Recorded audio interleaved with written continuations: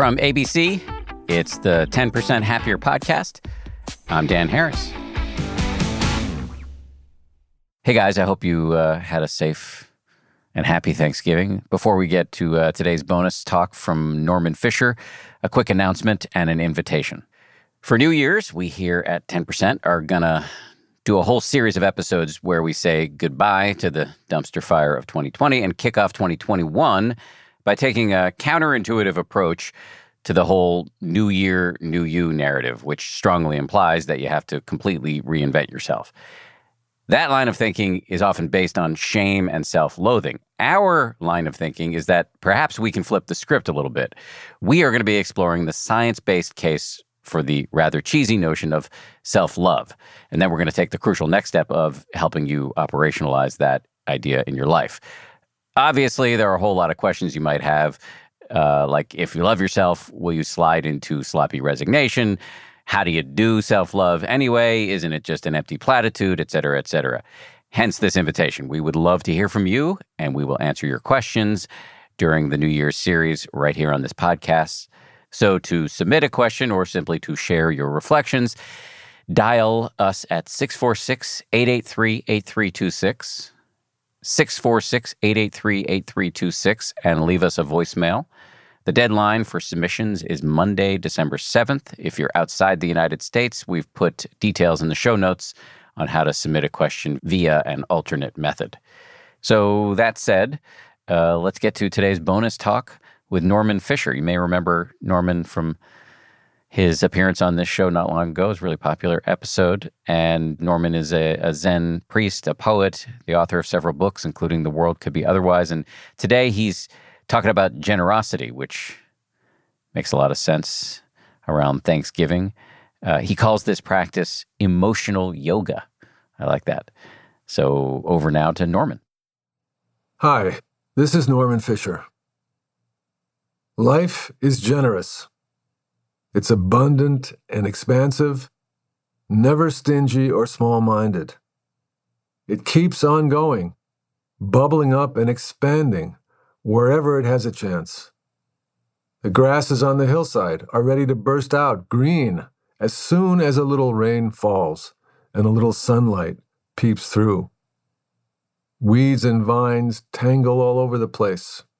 Life stopped in one place, pops up somewhere else.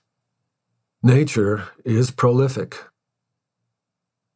The practice of generosity is one way to reflect this abundance. We are living creatures who share in life's great abundance, freedom, and energy. We always have possibilities. Why can't we be as generous as trees? If, as living beings, we are heirs to a generous spirit, what blocks it? I find that the stinginess of our minds, our desire to judge, evaluate, separate, define, often stops us from opening to the abundance that must be within us, living beings that we are. How do we go about challenging and opening up our stingy attitudes about reality? First, we can pay close attention to our thoughts and viewpoints. We can study our minds in meditation and the rest of life by noticing whenever we feel pinched, small, fearful, or stingy, whenever we clench up with defensive or protective feelings. In meditation, we can learn to identify these feelings in our bodies and minds, noticing the tightness in our chests and breathing, the clenching in our shoulders and faces, the old familiar paranoid and panicky trains of thought. With lots of patient repetition and training, eventually we learn how to notice these things before they run away with us.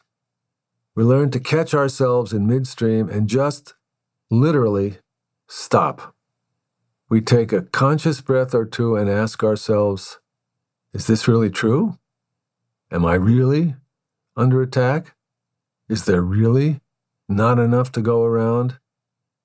And we ask further, what are the effects of this habit of mind? This doesn't happen all at once. This process and these questions are practices. We take them up repeatedly. We work at them. Usually when we ask these questions, we answer no. What's bothering us is probably more a matter of pride and habitual defensiveness. In fact, when we reflect further, we notice that the consequences of this habitual response are not good. We end up with words, deeds, feelings, and thoughts that cause us trouble.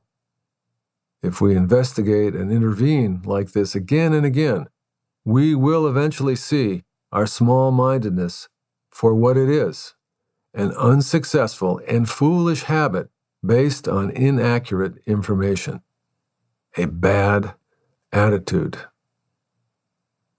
Doing this consistently takes mental discipline. It's a kind of emotional yoga. But when you are motivated and determined, you can do it, especially if you have the support of your meditation practice and a community of friends to help you. Meditation practice is the best way I know to cultivate the expansive attitude of generosity. It is, of course, possible to sit down in meditation, crabbed into yourself, obsessed with your thoughts, worries, and the constrictions of your situation. To practice generosity in meditation is the opposite of this. You open up. Your fear and anxiety soften, and you sit in the middle of the great gift of limitless, imaginative life. How do you do it? The next time you meditate, come into connection with your body and breath. Let yourself relax and focus your attention not so much on your thoughts, feelings, or sensations as on the spaciousness that surrounds them. Awareness is wide, without boundary. Within this wide openness, always there, though you may not have noticed it before, thoughts and feelings arise and pass.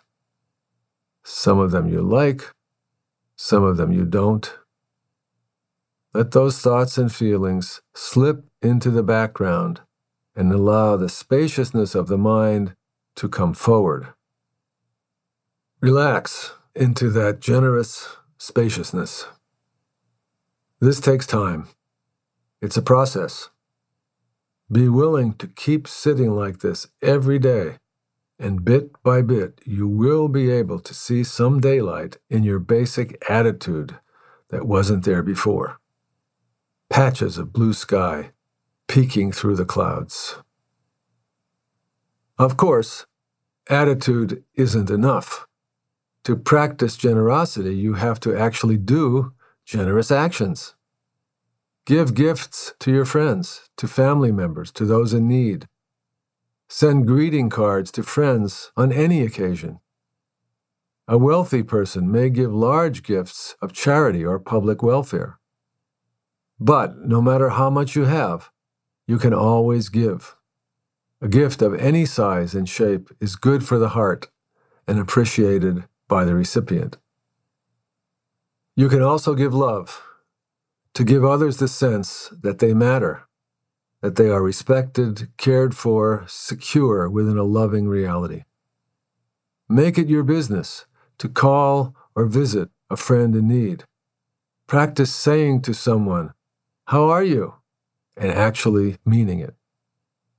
These expressions of generosity are grounded in an attitude of generosity, and that has no rational bounds. The Zen master Dogen wrote that with the generous heart, you will give flowers on a distant hillside, treasures you possessed in a former life, even things that don't belong to you. You will give what you see and hear and imagine. You will give a line of scripture, a penny, a blade of grass, even a particle of dust. Norman, thank you. Really appreciate that. Before I go here, 2020, as we all know, has been, let's just say, interesting. So this year, we're offering 10% Happier subscriptions at a 40% discount. We don't do discounts of this size all the time. Of course, nothing is permanent. I think the Buddha said something about that, nothing being permanent. So get this deal before it ends on December 1st by going to 10%.com/November. That's 10%, one word, all spelled out, .com/November for 40% off your subscription to the 10% Happier app. That does it for today. We'll see you here on Monday with a fresh episode.